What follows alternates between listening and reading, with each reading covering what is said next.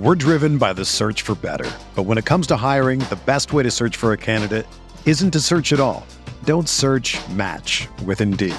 Indeed is your matching and hiring platform with over 350 million global monthly visitors, according to Indeed data, and a matching engine that helps you find quality candidates fast. Ditch the busy work. Use Indeed for scheduling, screening, and messaging so you can connect with candidates faster. Leveraging over 140 million qualifications and preferences every day, Indeed's matching engine is constantly learning from your preferences, so the more you use Indeed, the better it gets. Join more than 3.5 million businesses worldwide that use Indeed to hire great talent fast. And listeners of this show will get a $75 sponsored job credit to get your jobs more visibility at Indeed.com/Blue Wire. Just go to Indeed.com/Blue Wire right now and support our show by saying that you heard about Indeed on this podcast. That's Indeed.com/Blue Wire. Terms and conditions apply. Need to hire? You need Indeed. Arizona, Colorado, Indiana, Michigan, New Jersey, Tennessee, and Virginia. WynnBET is now live in all these states, and the excitement of Wynn Las Vegas has finally landed in online sports betting and casino play. From boosted parlays to live in-game betting odds on every major sport, WynnBET gives you the tools to win. Sign up today for your risk-free $1,000 sports bet. Download the WynnBET app now or visit wynnbet.com to start winning.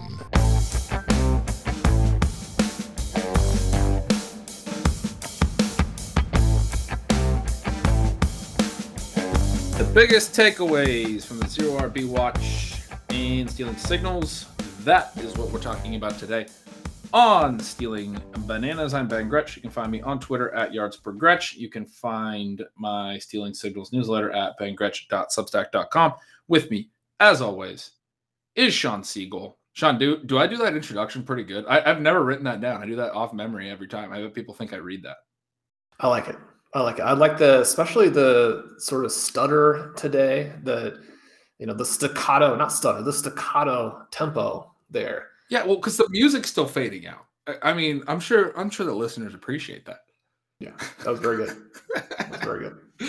I feel like you're in playoff mode, Ben. That's what this is. And we promised the listeners that we were kind of shifting back into this mentality of doing multiple formats, doing at least some evergreen discussion within shows, not necessarily full evergreen shows.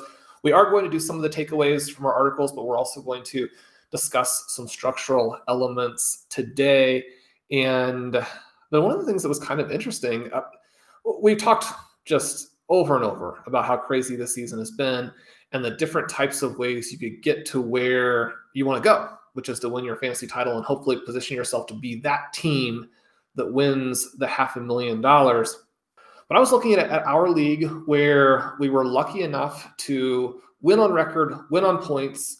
We were able to get both of those titles, and we're now moving into the semifinals.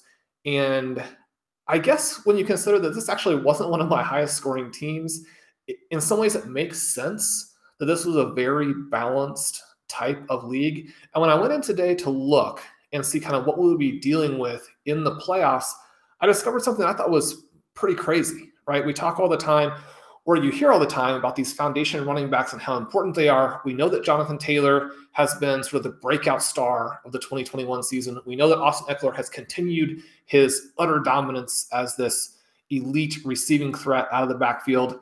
And then we know that Cooper Kupp has been the most valuable player in all of fantasy, right? The managers for all three of those teams were unlucky, what have you, and missed. And so we're looking at a playoffs here where there's an Adams Gibson team to start. And we're lucky enough to play that team in the semifinals where Adams will be on the bye.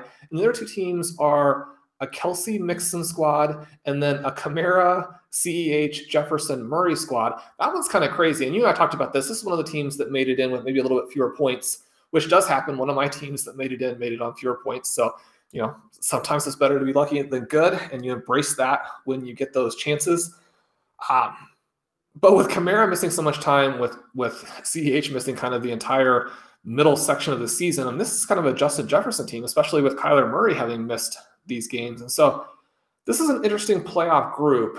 And then one of the things that we talk about is that people can get overly fixated on the first round pick or overly fixated on, okay, you've got to have the league winners, but it's not just that, right? Because you can have the league winners and not make it if the structure doesn't work out. And so again, I mean, some of the stuff is just luck. We're not saying, okay, the people who drafted these teams necessarily did a horrible job. It is interesting to kind of look and see what's happened and maybe what some of the reasons are that some of these things didn't work out. So with Ekeler, it was interesting to note that manager only took four wide receivers in the first 12 rounds. The Cooper Kupp team also had Jalen Waddle. And even that, I'm looking at it right now. You said 4 in the first 12, but 2 of those were 9 and 10. I mean, 2 in the first 8 is the way that I would frame it. Only 2 receivers in the first 8 rounds is, but yeah. Well, it's going to be hard, right? Because I mean, you're hoping then to play running backs in the flex spots, and historically, and again, kind of playing out the season, that just doesn't work very well. Now, I mean, if you take Ekeler and then you end up with, say, Leonard Fournette and Cordero Patterson, then maybe you can do some flex work there. But a narrow path to making that work. The Kupp team also had Jalen Waddle. So Waddle, one of the great stories of the 2021 season, maybe not scoring quite as many points as it seems like for how many targets he's gotten, but especially coming off of this big week last week, perhaps pulling teams through. But this team selected 6 of their first 12 picks were at running back. Yeah, that's less than ideal. Well, within the context here, we often hear about, okay, well, you could do that if you hit on the league-winning wide receivers. But we actually have plenty of counterexamples too, where if you hit on the league-winning wide receivers, but you have this running back heavy draft, you're actually going to neutralize the value that you get out of it. Yeah. I mean, I think you make a great point about structure. This is a great topic. I love these discussions, even though it is, it's almost December. No one's going to be drafting again for, tons of months. Obviously, best ballers will be early in the off season, but we're not going to be having these main event drafts until next August. But these are the things we talked about in July and August. I know one of the ways that I framed it this year that made sense in my head, I hope it made sense for other people, was that even for like the greatest seasons that we see, the win rates, it's not like the win rates of these leagues they're not above 50%, right? We think of them as very high because we're sort of, relating it to other win rates. But when you look at win rates, which are typically based on best ball, but are going to be reasonably close to redraft, even for like Christian McCaffrey's 2019, which was absolutely legendary. And it was legendary in the playoffs. It was legendary throughout. It got your team to the playoffs. It crushed in the playoffs. Pretty much in any format, it was fantastic.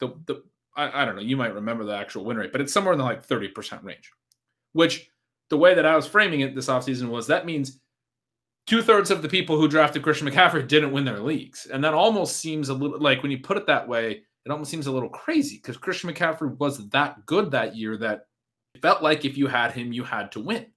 But 2 out of 3 people don't. And why don't they? And the case that I made was a lot of the people that are looking for the Christian McCaffrey breakout season specifically that go really running back heavy, but they also bake in a lot of bust risk, a lot of lost points in the early rounds of their draft, a higher probability of lost points in the early rounds of their draft, such that even when they hit on the Christian McCaffrey season, they have nothing around it, right? It's all structure. If you took Christian McCaffrey that year and then took a ton of receivers, you probably win. I think that's a much higher win rate. And I'm sure the best ball tools at RotoViz would show that. I'm almost certain. But what happens is because you're seeking that thing out so much from a strategic perspective, you're thinking the best running backs are the most valuable thing. So we got to take a bunch of running backs. We got to find that thing. You're also baking in misses. And then even when you find it, you lose. And this is the exact point that you've just said. The Austin Ekeler team takes Saquon Barkley in the second round. We took a lot of Barkley. Obviously think he was a reasonable pick, but he gets hurt. Takes Gus Edwards in the 5th round. Doesn't even obviously make it to the regular season. 3 running backs in the first 5 rounds. You hit on Ekeler. unfortunately, you only took 2 receivers in the first 8 rounds that didn't have enough there. It doesn't help that those receivers were Robert Woods and Laviska Shenault, 2 of the bigger receiver busts, but that is the range of drafts that all of the top receivers this year came from in these first 10 rounds. This range that we told you to take receivers from, this is something I talked about in my Stealing Signals intro this week. The top scorers at running back this week, there were going into Monday night, there were 8 20-point running backs. I think both of the Washington backs got there, but only 2 of them were early round running backs. You had Eckler, and who was the other one? I was just talking about this. Oh, Mixon was the other one. And Taylor was just off the map. But you had Fournette up in that 20-point range. You had Dontrell Hilliard. You had Elijah Mitchell. Javonte Williams was more of a mid-round pick. You had A.J. Dillon in the 20-point range. McKissick and Gibson made it. So McKissick is another late rounder. I mean, you look at where the running back ceilings were this week. At this point in the season, and this is what we're talking about in draft season, it came from a bunch of guys that you didn't have to put a lot of draft capital in, and also Mixon and Eckler and Gibson. But it's a week like this that, to me, reiterated, why zero running back can work, why it does work. The receivers, there are some that were, spike weeks. There was Kendrick Bourne and stuff, but nobody was starting Kendrick Bourne, right? People were starting Leonard Fournette. They were starting all of these guys. A.J. Dillon, right? They were starting Elijah Mitchell. That's what happens at running back. Yeah, and that was the point that I was going to chime in there with, is that all of these guys were clear starts too. So you're going to have them in the lineup. You mentioned Bourne. We were starting him and going deep, Ben. So climbing back in, we got a shot there. With our going deep, we had Mike Clay on. You got to start. Is it 13 players? That's a lot. There's 6 receivers right, for every team. So you start at that Kendrick point, Bourne. You do start Kendrick Bourne. You mentioned Saquon Barkley here, and it's interesting because that kind of fits in with another deal here. So the Jonathan Taylor team also hits on DeAndre Swift. So you hit on Taylor, you hit on Swift, and you still miss. And this was actually something you and I accomplished, right? We did our one robust running back draft. We had those 2 guys along with Saquon. We kept thinking, okay, if he comes back, we'll have the super team right there. Now, we got close, but we did miss, and in part for the reason you mentioned, where you stack a lot of risk in there early and you create a roster that just doesn't have enough overall wide receiver depth. And so this team here that has Taylor, that has Swift, they only have 1 wide receiver in the first 5 rounds. And, people think, okay, well, it's bad luck that 1 receiver was Calvin Ridley. Maybe this is all different if you draft Justin Jefferson. But the problem is that that's one of the things that happens as you get unlucky. You can get guys who walk away. You can get guys who have trouble off the field. Obviously, receivers get injured too. They don't get injured at the same rate, but they get injured. And so when people ask, where are you guys going to put all those wide receivers? The question is, are you going to still be facing that issue in week 13 or week 17 as you play for the title? The kind of funny thing is that, you're not going to be, but if you are, then it's because your team is awesome. And so, you'd love to still be facing those questions that we get at the beginning of the season every year. Where are you going to play all those wide receivers? You'll find a way. If you don't, then you're dominating your league. And so, we get a situation here where the Taylor Swift team ends up with Ridley, Robbie Anderson, Devontae Smith, DJ Chark, and Jacoby Myers as basically their receiving core. And it's not that couldn't have worked out, but I think a lot of times as drafters are putting these teams together, they're thinking in terms of, well, what if every receiver that I have hits the ceiling outcome? Then that team, along with this robust running back structure, is going to be very, very good. That's not the way that it works out. Yeah, and really, when you think about, and we talked about this a lot in the offseason, but the whole idea of zero RB and I remember having my little rant about those 6 letters, and everyone gets so hung up on it meaning no running backs. But really, we talked all about the ways you can detour and all of that. That it's a philosophy. It's an anti-fragile way of drafting. You can still take Jonathan Taylor, which we did on so many of our. They're technically, to a lot of people, not zero RB teams. They call them modified zero RB teams, but we talked about how those are fundamentally a lot closer and philosophically a lot closer to an actual zero RB team than one that, say, doesn't draft any running backs in the first 3 rounds and then goes away, takes, a couple of receivers in the first rounds and then goes away from receiver in like the dead zone and starts taking on these running backs. That's not a 0 RB team. That's not what we're saying to do. Anyway, that philosophy, one of the great joys of it is that it does simplify what you're doing a little bit. And so, like you just said, you can look back at this and say, well, but if I had just hit the right receivers in those couple spots where I took the receivers, and if I had, avoided the running back bust and everything, but the whole point of a draft structure is in some ways to simplify things. It's not to make things more rigid. It's to make things easier, basically. Yes, in hindsight, I mean, one of the things I also wrote about in my intro and signals this week was what happens with draft strategy, philosophy discussions at this point in the year and beforehand. Beforehand, we think we can predict things better. And after the fact, we have hindsight bias and we think we should have been able to see better into the past. I was talking a little bit in reference to Leonard Fournette, who was, a 0 RB stud this year and somebody that I don't have anywhere. And I was trying to let myself off the hook a little bit because Giovanni Bernard and Ronald Jones is coming off an 1,100-yard season. Fournette had 600 yards last year. Obviously, Fournette had the great playoff run. There's people that thought that was going to carry over, and he had the profile to get all the high-value touches and run the routes, and he's a big back. He could get the TDs with it. It's all played out very, very well for the people who are on Fournette. Kudos. But I do think it was harder to predict in August than it feels like it was now, or it is now. And that goes for everything. It goes for looking back at these drafts and then also just saying, look, we got unlucky on this or that. And so what you wind up doing at this point in the year is looking back and saying, well, this is the way I could have done it perfectly. If I had just taken these guys in these spots, then I would have been perfect. And, in August, the other thing is like, we're just way too confident in everything we're projecting forward. We don't understand how much chaos there's going to be. That's what we talked about all offseason. No one believes it. No one can see the downside for any of this. Then you go look at a draft board now from August and you're like, holy crap, look at all the downside. Look at what happened. But the point of the 0 RB philosophy and this entire draft structure, it does simplify things. When you're taking a lot of receivers in the earlier rounds, that's the range where all of the best receivers from a seasonal standpoint have come from. There are no receivers atop the seasonal scoring list for all the receivers that weren't drafted in the range that we talked about taking a lot of receivers in. None. And then the kind of thing that I wanted to mention here, because I do think it's interesting, I think that we get a sense from some of the rhetoric out there that the people who went with some of these players didn't get the benefit out of it. And yet you look at the 4 teams that made the playoffs in this particular league, and it's just one league. All of the leagues obviously didn't play out this way, but the playoff teams were 102, drafted Travis Kelce, and get those tight end points. So even though Kelce not having a peak Kelce season, that still put that team in very good position to do the rest of the things they wanted to do. 104, Alvin Kamara, that one a little bit of an outlier, really kind of hard to figure out, how that has worked exactly. 105, Devontae Adams, and 109, Tyreek Hill. So 3 of the 4 first-round picks that have advanced were doing the things that we talked about in terms of these star wide receivers and this elite tight end.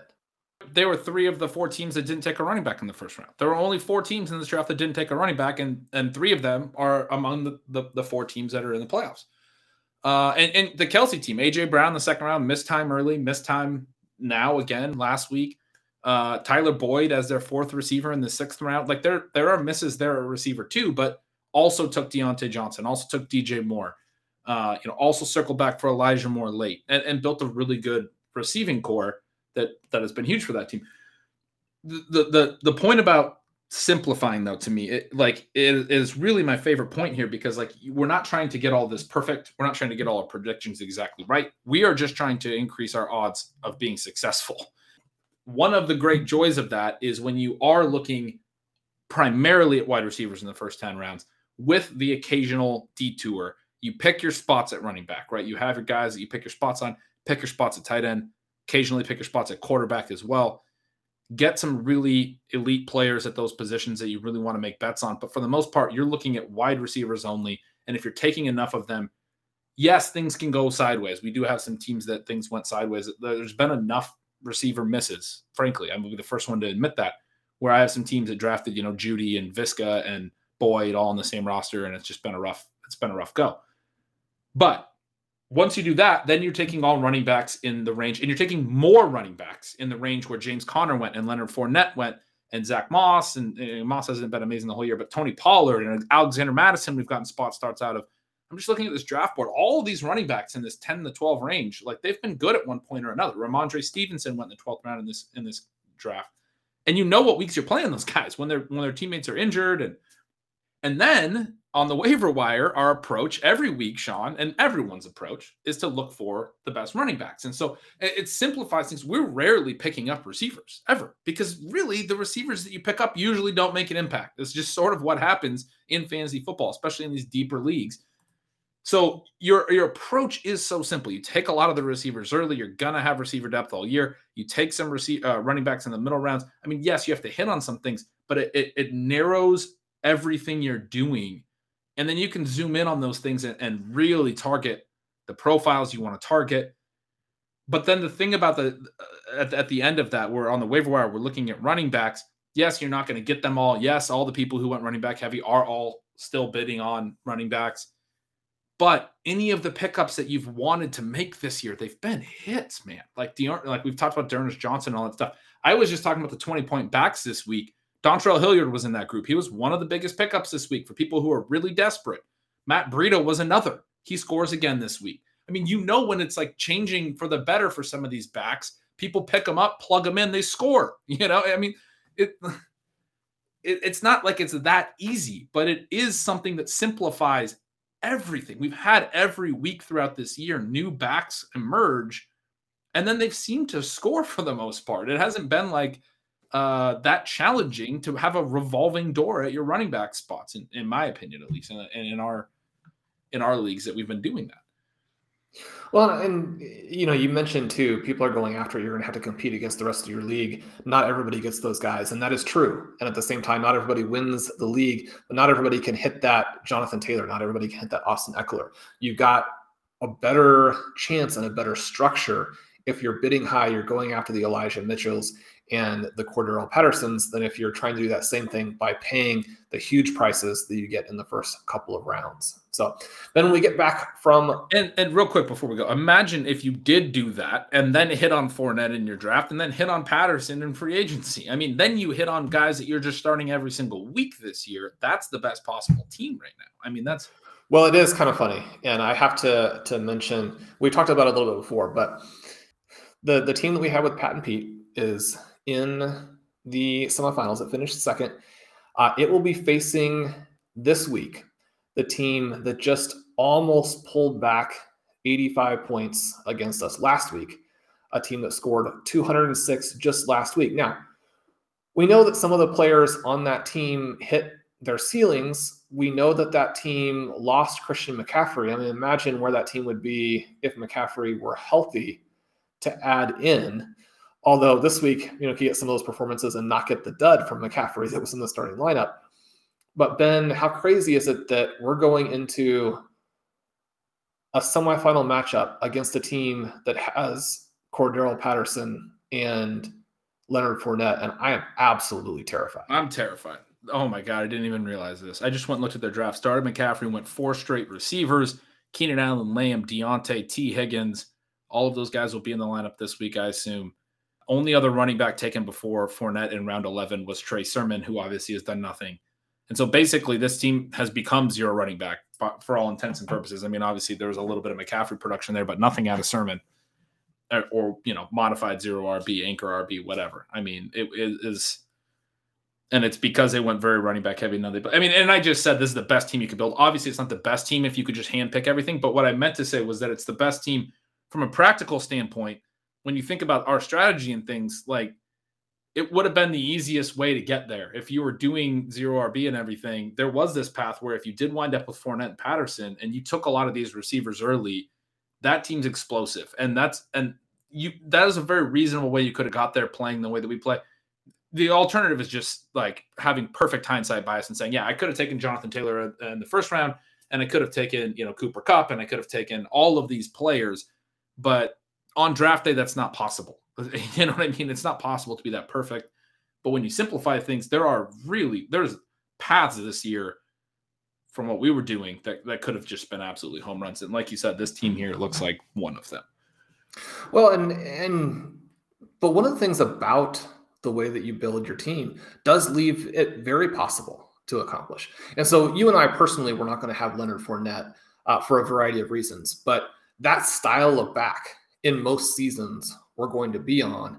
And then, although that style of back that doesn't have all the red flags for Fournette probably goes much earlier in drafts, but you have that type of player there. You have the situation with Patterson. I mean, you could very easily, you mentioned that team drafted Trey Sermon, which in some ways is a little bit of bad luck. I mean, just imagine if the 49ers hadn't pretty much just misled people throughout training camp, and that was Elijah Mitchell there instead. I mean, what would that team be like? And even then, with Trey Sermon, you could have been like, well, maybe I want to protect it with Elijah Mitchell. I mean, again, these are things that seem much more obvious in hindsight, but the path to getting there, it was very real.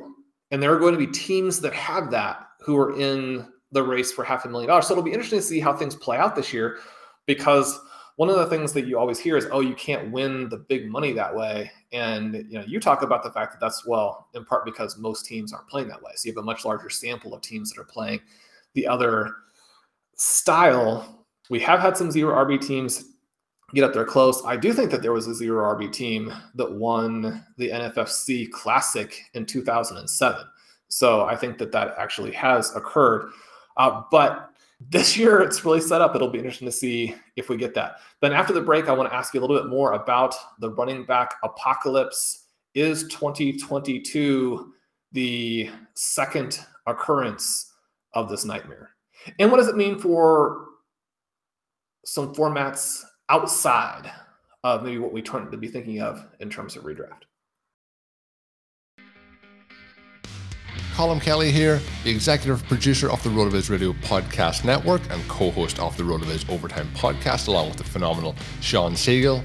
The wait is over, the NFL season is here, and there's no better time than the present to sign up for a RotoViz NFL Pass. You'll get access to all of our content, all of our tools, and everything you need to help you for that in-season success. As a loyal podcast listener, you can get yourself a 10% discount to a RotoViz NFL Pass just by adding the code RVRadio2021 at checkout. Or go to rotoviz.com/podcast for more information. Let's go get those championships. I hope you enjoy the podcast. We're driven by the search for better. But when it comes to hiring, the best way to search for a candidate isn't to search at all. Don't search, match with Indeed. Indeed is your matching and hiring platform with over 350 million global monthly visitors, according to Indeed data, and a matching engine that helps you find quality candidates fast. Ditch the busy work. Use Indeed for scheduling, screening, and messaging so you can connect with candidates faster. Leveraging over 140 million qualifications and preferences every day, Indeed's matching engine is constantly learning from your preferences, so the more you use Indeed, the better it gets. Join more than 3.5 million businesses worldwide that use Indeed to hire great talent fast. And listeners of this show will get a $75 sponsored job credit to get your jobs more visibility at Indeed.com/Blue Wire. Just go to Indeed.com/Blue Wire right now and support our show by saying that you heard about Indeed on this podcast. That's Indeed.com/Blue Wire. Terms and conditions apply. Need to hire? You need Indeed. Another day is here, and you're ready for it. What to wear? Check. Breakfast, lunch, and dinner? Check. Planning for what's next and how to save for it? That's where Bank of America can help. For your financial to-dos, Bank of America has experts ready to help get you closer to your goals. Get started at one of our local financial centers or 24/7 in our mobile banking app. Find a location near you at bankofamerica.com/talktous. What would you like the power to do? Mobile banking requires downloading the app and is only available for select devices. Message and data rates may apply. Bank of America NA, member FDIC. Well, Ben, as our listeners have come to expect, the Tactical Turtle, our RotoViz Triflex Dynasty team, continues to get lucky, continues to win every week. We're 8-4. We're now solidly into the playoffs despite our best attempts to wait 1 year on that. One of the reasons that we are in that position is because we don't have running backs, and so we don't have exposure to all these injuries. Now, with McCaffrey and Cook going down, some of the power teams are getting weaker. Our team still does not look like a potential championship team, but if, you fluke through some victories in the playoffs. Who knows what will happen? We hopefully have Kyler Murray coming back. One of the things that I was mentioning to you before the show, and one of the things that we've talked about a variety of times, we talked about it a lot with our Evergreen Dynasty show, but this idea that you have to have better than the best possible team. And so one of the things that means is that even though you're going to build throughout your rookie drafts, throughout your startup, throughout your trade process with a lot of depth and a lot of receiver depth, right? You're going to build to where you dominate all the flexes depending on how your format is structured. There are a lot of formats out there now where they're essentially start 10. You might only have to start one running back. Most of them only have to start two. Some of those are super flex, but there's a way in which you're going to start 4, 5, 6, maybe even 7 wide receivers. Obviously, wide receiver depth is important in that kind of format. It's important in the RV Triflex format. But I was kind of lamenting, and all these injuries happen. You know they're going to happen. You take the good from it. And one of the things that I have that maybe not all listeners have is that I have, 12 to 15 dynasty teams. We have 10 or 11 high stakes teams. And so usually when something bad happens to some of your teams, that means now the path to a championship is clearer for your other teams. And so you kind of take the good with the bad. If you're only playing 2 or 3 teams, there's a little bit less of that. And so that can be hard for listeners at key moments because you get these injuries and you're just done, right? But my dynasty teams are built around, almost all of them, built around either Christian McCaffrey or Dalvin Cook. You were kind of joking that one of your family members has an elite redraft team with both of those guys. Curtis and I did this dynasty startup where we have both Cook and McCaffrey. It wasn't doing well anyway, but we have injuries to both of those guys. Again, we do know we have to build this team that's better than the best possible redraft team. At the same time, we continue to get more and more evidence to suggest that the way to do that is by trying to get 8 of the top 20 wide receivers, as opposed to creating exposure to these running back injuries. Yeah. This is funny. We talked about this a little before the show, and I was telling you that I've won a couple of dynasty leagues. I haven't been playing for a long time, but I have a tendency to lose out in the playoffs. And part of the reason is I build these teams that are very, very receiver heavy, good, deep receiver cores. But in the playoffs, you do need that running back. And you're just talking about having, your team's built around a Christian McCaffrey or a Dalvin Cook. I mean, that can be huge, obviously. But lately, I've been trying to pivot to that more and getting myself a little bit more running back upside on some of these rosters. But your suggestion now is in Dynasty, we should be thinking more like the way that my Dynasty rosters used to look, rather than how my Dynasty rosters currently look. Well, it sounds to me like you lost. You were talking about how McCaffrey was just a 35% win rate guy. But it seems like he really hammered you in a crucial formative dynasty season, and you went back a little bit away from that. Would that be an accurate depiction at all? Or you have some other running backs who crushed your teams in the semis and finals as well?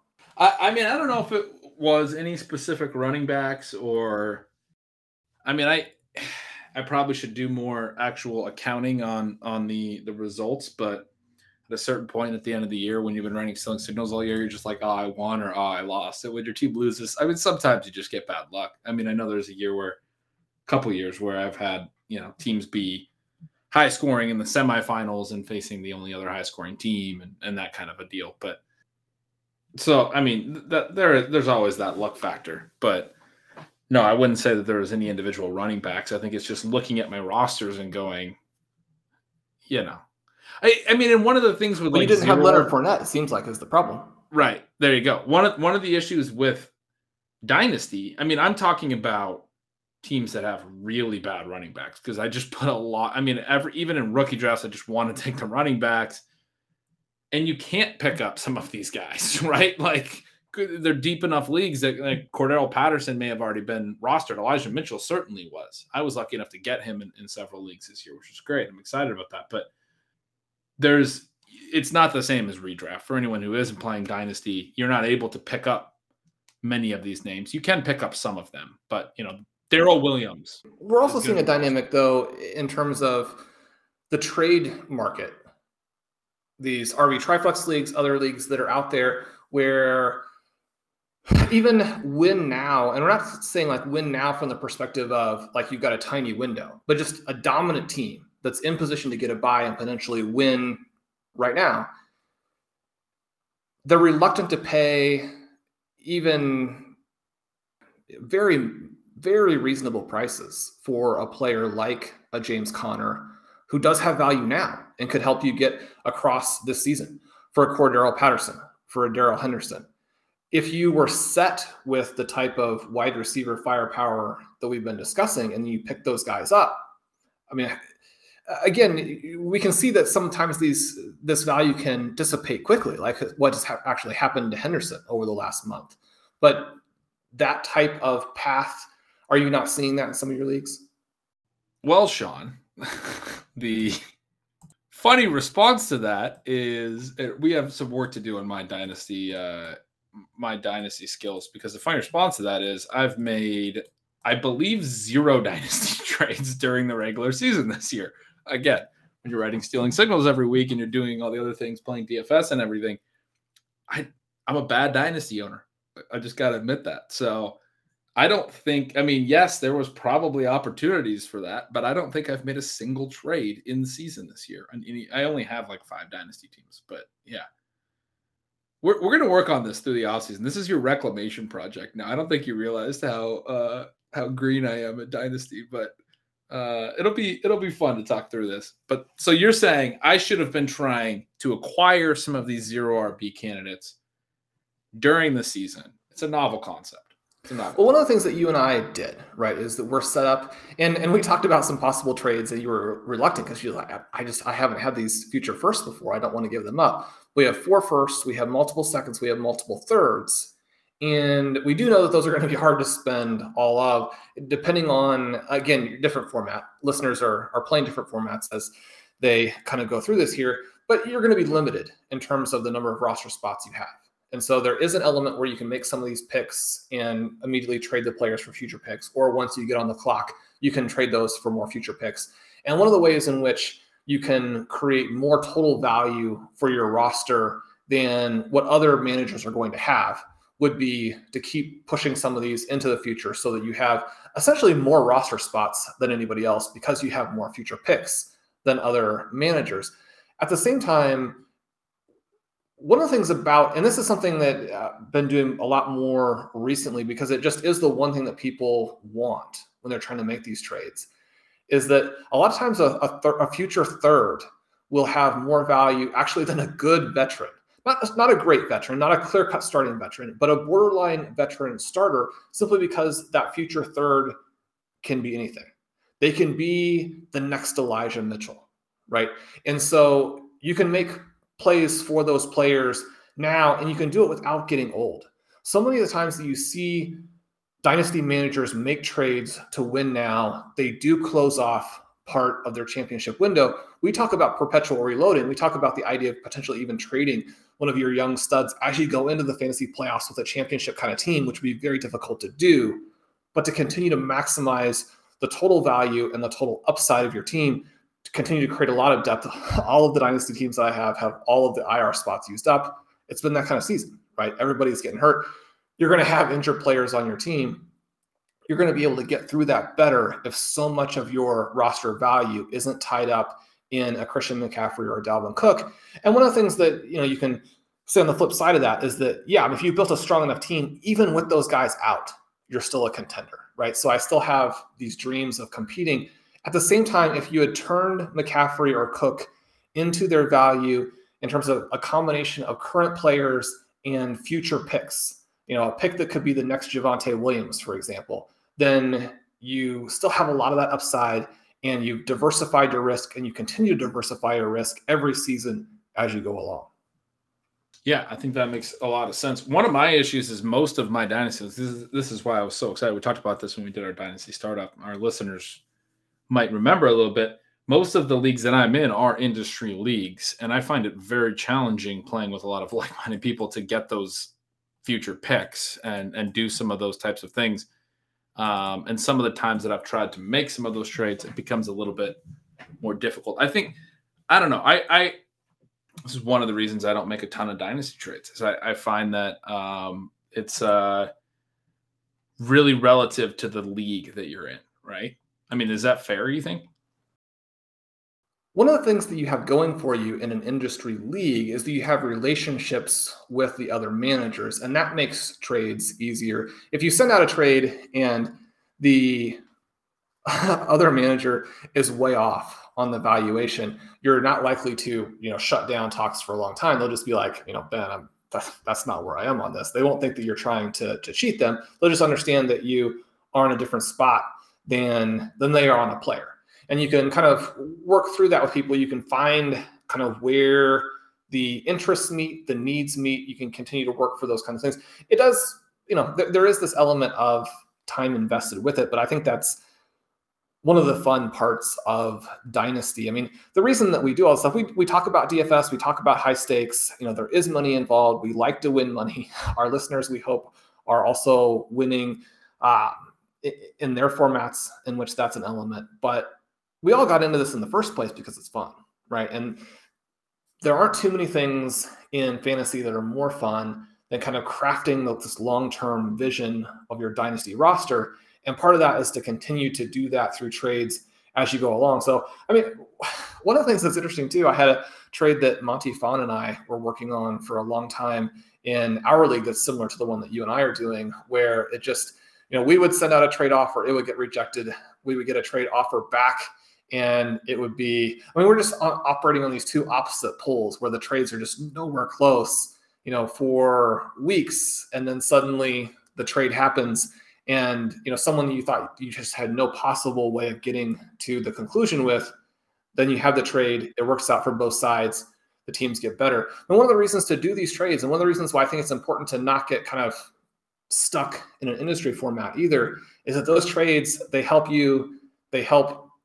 the person you trade with, they really hurt the other 10 managers. And so the more of those trades that you can pull off, the better that you are there. And I think that part of it too is just this idea of understanding, if there is another team of the other 11 teams out there where you have a fit where it's going to help both squads. I think so many times managers can get caught in this idea of the player valuations are what drive the trades, and I'll get emails from different people or messages at times when we're trying to work out a trade, kind of explaining that the trade calculator has this trade even. And that's not really what it's about, right? It's about trying to find a situation where the players match, yes, but the direction of the two squads work, in which what you need player-wise fits what they need to get rid of, or vice versa.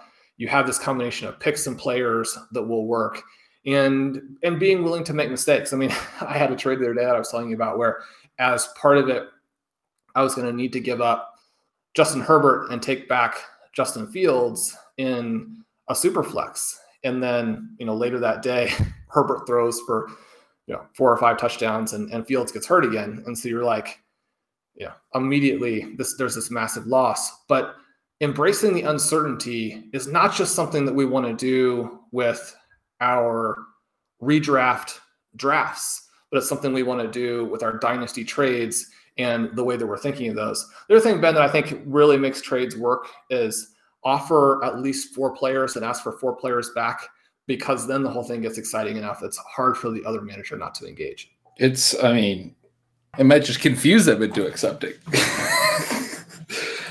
No, I like what you were saying about Fields and Herbert and how the values switch immediately. I think as you were saying that, I was thinking, I tend to think of Dynasty as this thing. I play in a decent amount. I've tried to shift most of mine toward best ball, which I really enjoy. Dynasty best ball, the one that I started years ago that you're in and we talk about from time to time, is a Dynasty best ball. It's called the 6-month Dynasty League, because we can only modify our rosters for 6 months of the year.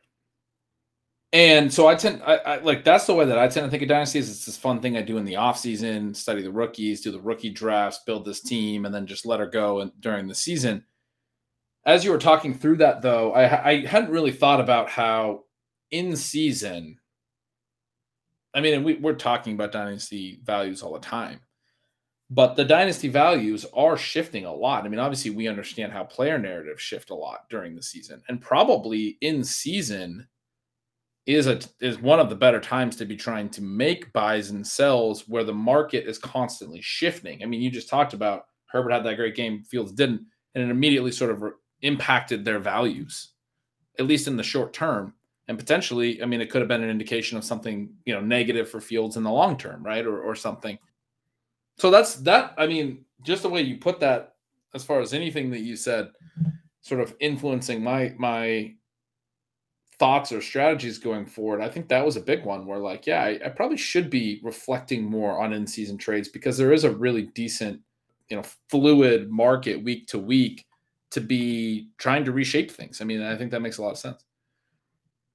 And one of the things that we talk about sometimes is that you have this opportunity to reshape your roster kind of early in the offseason. You have this opportunity to do these fun best ball drafts early in the offseason before the ADP really gets set on what it's going to be for the new year, right? But I do think that as you are kind of racing down the stretch in dynasty leagues and people are trying to put together this roster that will win for now, that'll win the 2021 title, there's also this great opportunity to actually take advantage of these early values before everything does shift for the next year, because we're going to see some young players have just even solid finishes to the 2021 season. And as a result, as we kind of go through next year, their ADPs are going to creep up. They're going to creep up. They're going to creep up. And the prices are going to be so different at 8 months from now that if you could make some moves for those guys at this point, you're going to feel very good about it. And again, one of the things that we like on this show, different managers have different strengths within fantasy and within the different formats, but take advantage of the uncertainty. Don't be afraid of it. And also really create that long-term wide receiver depth. Then as we go out today, we just got done doing the big articles for Monday and Tuesday. We chatted about some guys before the show. We had sort of the big changes with the injuries this week. We had the game with J.D. McKissic there and the hopefully not serious injury that he suffered at the end. Antonio Gibson looked good this week. His routes were up, as you had mentioned to me. He also looked very dynamic as a rusher. Yeah, it was great to see. It seemed like he was healthy again for the first time in a while. Early this season, I talked a little bit in Signals, and we probably talked on the show. I can't really recall, but about how his share of routes per dropback had been a little bit higher than they were last year. This week on Monday night, we got a season high snap share. We got the highest route share he's had since week one. His like specific sort of usage on these routes wasn't really that different this year, in the sense that McKissic still had his role on, long third downs and in the 2-minute drill and all of these like specialized situations that are going to be McKissic's spots. But Gibson was playing, a lot more on early downs, because last year McKissic would work in on the early downs as well. And we actually saw that early on Monday night, that McKissic got a carry right away on a first down, I think, or second down, right out of the gate. But when you look at the numbers, like where his routes were at, they were up close to 50% in this game. His snaps are up. I mean, this was sort of the ceiling. I mean, I don't know. I mean, it almost doesn't matter now for some people who have Gibson, unless your teams are still alive. But this was sort of the hope, the upside for him early on. I mean, it was pretty clear that he wasn't going to take all of the routes and take all of, this full workhorse role. Although, to be fair, I mean, we've sort of seen a similar situation in Indianapolis play out that way, where Jonathan Taylor has basically rendered Nyheim Hines into a non-factor in the offense. He's taken sort of all of the routes. He did give up a couple this past week when they were throwing a ton, and in some of those specialized situations, Hines played a little more. But that was sort of the real upside for Gibson, if that could happen, if he could completely render McKissic sort of not a part of the offense. That's not going to happen. McKissic's a good player. Hines is too, but it's just a different situation in Washington. But we did see from Gibson 7 receptions. I believe someone said that was a career high. A lot, there was 5 for McKissic. A lot of targets to the running backs generally, but McKissic was down below a 40% snap share for just the third time this year. I mean, it seems like Gibson's healthy is the point I'm trying to make, and it's exciting. It's exciting to see that upside, and he could be someone that could go on a nice little run here the rest of the way. he needs to have enough routes to catch some passes. It was really great to see the 7 receptions. He can't just be the sort of low value touch guy, especially because McKissic can work in a little bit in the green zone. And McKissic got the 2 touchdowns in this game, even though Gibson did have several touches down there. I think 3, which is a solid amount of green zone touches for one back for a game. I think McKissic may have only had 2. I can't remember the exact number, but McKissic was able to score on his green zone touches. Gibson was not. Yeah, Gibson getting a ton of rush volume in these last few games, and also potentially having this type of receiving ceiling can make him a real force down the stretch. Yeah, he's looked good and appears to be potentially on the verge of actually justifying some of the hype. Blair and I have a lot of him in our sort of early FFPC best balls. A couple of those moved into first place this last week with Gibson getting the big points. Excited to see that, the young back coming through there. Then we talked about Barkley early in the show as being somebody who probably took a lot of people out, especially if they stacked him into some teams where they had some other good players, and he was probably the hole. But he is the back that we have with Pat and Pete. We lost DeAndre Swift. We now need Barkley to score for us. He has 18 opportunities in this game, but they were maybe the least exciting 18 opportunities you will see. He has 40 rushing yards, but 32 of them come on one sprint. Now, it was the kind of situation where it's going to be hard to keep handing the ball to Barkley when he doesn't look like he's going anywhere on most touches, and yet we do know that he's a guy who has the athleticism to break some of these plays. You got to give him a chance to do that. But then also you have to scheme him into space a little bit. The pass attempts to Barkley really appeared to be afterthoughts. This was not kind of the dynamic, shift in the Giants offense that people might have been looking for, even though their defense played very well, controlled the game, delivered them the victory against the Eagles here. One of the other things to note was on the time when there were multiple opportunities for the Giants to have a carry from the 1-yard line because the Eagles continued to commit pass interference in the end zone. Now, most of those were ignored by the officials, but one was called. And then on the very next play, they throw a touchdown pass to Chris Myarnik, which really seemed to be driving home the point that they were doing everything they could to not give the ball to Barkley in short yardage. They don't feel good about either the offensive line making a push or him having the legs and the just the ability right now to drive through the line. Tell me I'm wrong and that this is going to switch. Now, we saw this at the beginning of the season, a different injury, but the first 2 weeks, basically nothing. Weeks 3 and 4, average 25 points per game. He's 2 weeks back from this most recent injury, basically nothing. Are we going to see an explosion here? The sort of complicating factor is now it looks like the Giants are going to drop from Daniel Jones, who maybe not an elite NFL quarterback, to Mike Glennon, who definitely not. At the same time, one of the things that kind of jumped out again this week is that the Giants are almost running this very dysfunctional version of what the Bills run. And if you remove Daniel Jones as one of the most, he's kind of got the rushing element that Josh Allen has, but it doesn't mean as much if you're not going to be down there in the red zone all the time like the Bills are, because Josh Allen also has the cannon. He puts the Bills in all these great scoring opportunities. But with Jones out and Glennon more or less a statue back there,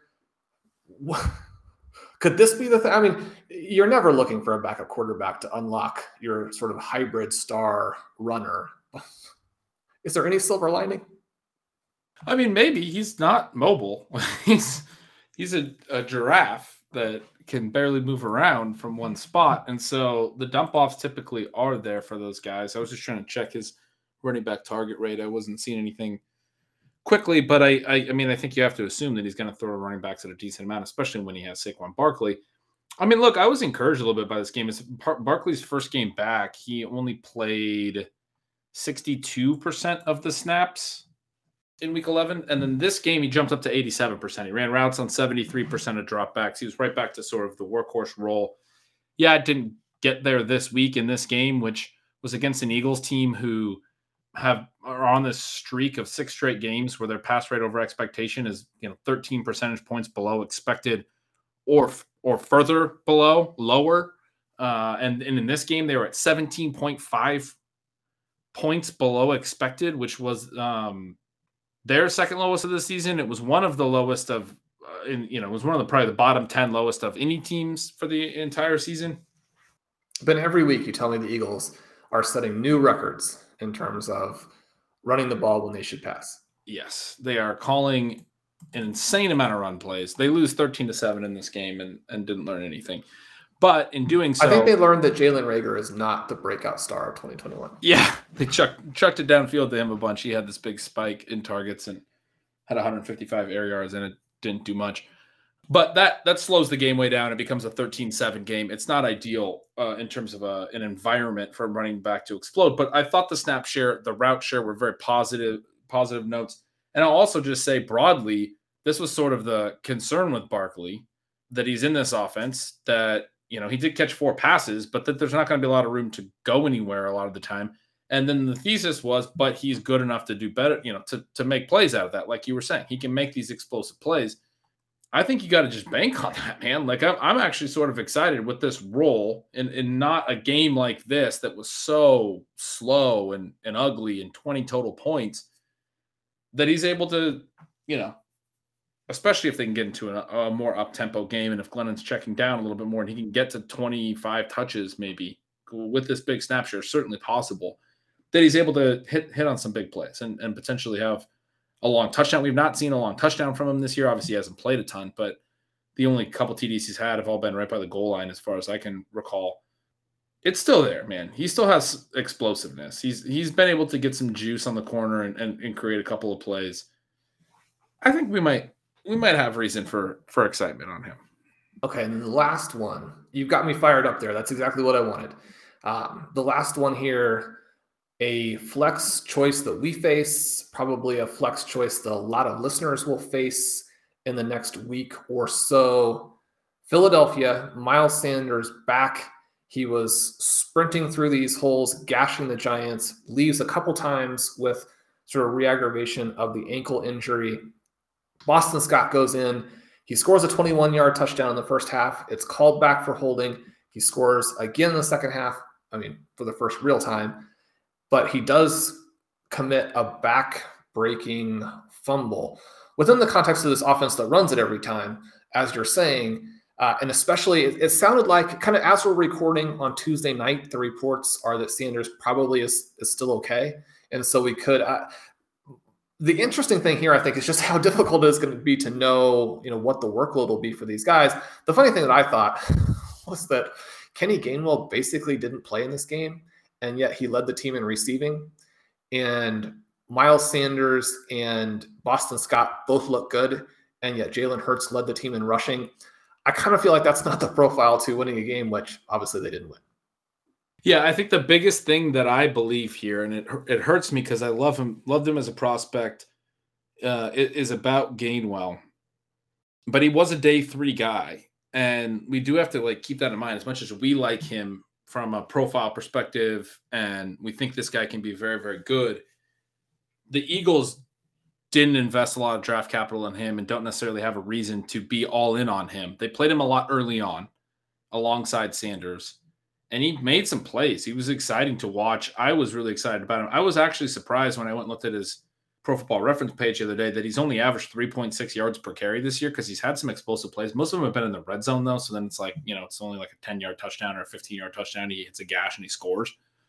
But, yards per carry, whatever. Stupid stat in terms of his skill. But in terms of them looking at it, he's only averaged 3.6 yards per carry. But the biggest thing that I do believe about Gainwell, and this is very unfortunate, is that they essentially think he can't run.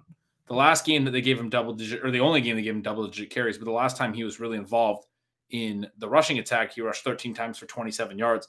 The next week, he only rushed twice. He was deactivated. This past week, he was active. You mentioned he barely played. He had 4 targets and 3 catches. He's playing a little bit in the passing game.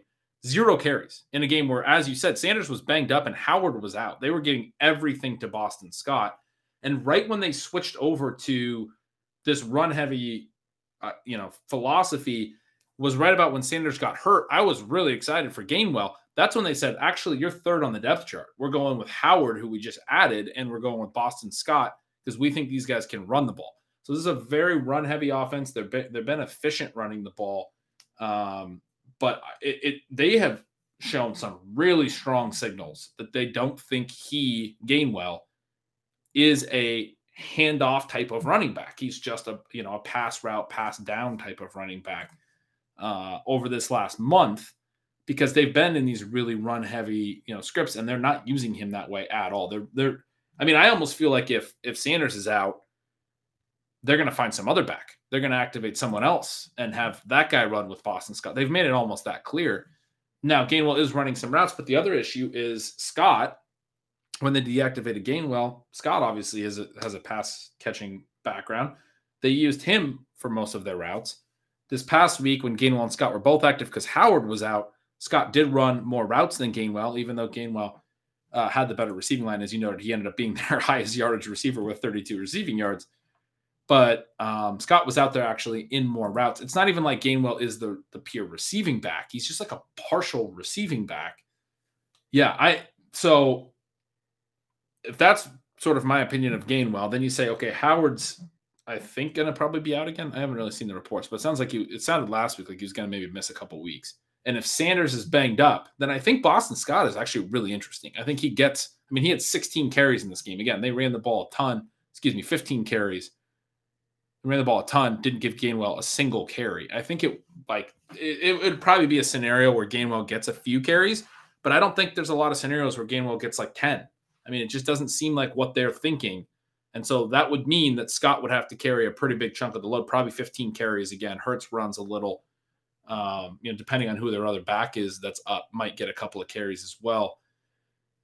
And the really, obviously, the other thing that I haven't necessarily said here, Gainwell playing in the passing down is great in most offenses, but this team isn't throwing. So that's the other part. He has sort of the partial routes role. In this offense, you want a back that's running 60% routes, not 30%. And so it's tough. I like Gainwell. I want to see him play. I hope I'm wrong on this, but I don't see a lot of pass. You kind of need the offense to suddenly start throwing a little bit more, which is one thing. And two, you need them to see him differently than they seem to see him as a player. And so you kind of need to get two things right to get to where Gainwell is actually producing for you. And I don't think you were necessarily asking about Gainwell, but because of that, because of the way they've seemed to really pigeonhole him with their usage lately, and that can change, but because of the way they've seemed to pigeonhole him, I feel a lot better about Scott, especially if Sanders is banged up. Yeah, I think that's a perfect breakdown of it there. Scott, a pretty exciting guy this week. The potential for the big touch numbers are there. Again, we don't know what Sanders is going to be able to do, but even if he does play, the re-aggravation concern is going to be omnipresent. Sanders and Scott are two of the best running backs in 2021 in terms of yards before contact. I mentioned that more than most people because I think it's more of a running back skill. Blair Andrews has done some good research showing that as well. One of the things that we see here is that regardless of how you look at it, the fact that these guys are generating yardage is something that we can see kind of the influence of Jalen Hurts with how teams have to defend them in the run plays. We're seeing the quality of their offensive line. These guys, if they get good touch numbers, could end up with a lot of yards. They could end up, with some touchdowns. They have a very nice matchup this week. And so if you need a flex or you need a running back too, obviously we want flexes to be wide receivers, but depending on injuries that you're having, if you're dealing with a Debo, if you're dealing with a bye week kind of concern, this is a backfield you want to check out. You can see some of those advanced stats in the Advanced Stat Explorer at RotoViz. Ben, we need to kind of wrap it up there, but it's been another fun chat. Yeah, absolutely. Always a good time. We'll be back. We talked about a lot of topics today, but I'm certain we're going to find a lot more for Friday. We will. It'll be a lot of fun. So thank you all for listening. That has been Stealing Bananas. With me, as always, is Ben Gretchen. You can follow at Yards Per Gretch. Subscribe to the newsletter, Stealing Signals. You will love that. You can get a 10% discount to RotoViz with the coupon code RVRadio2021 at checkout.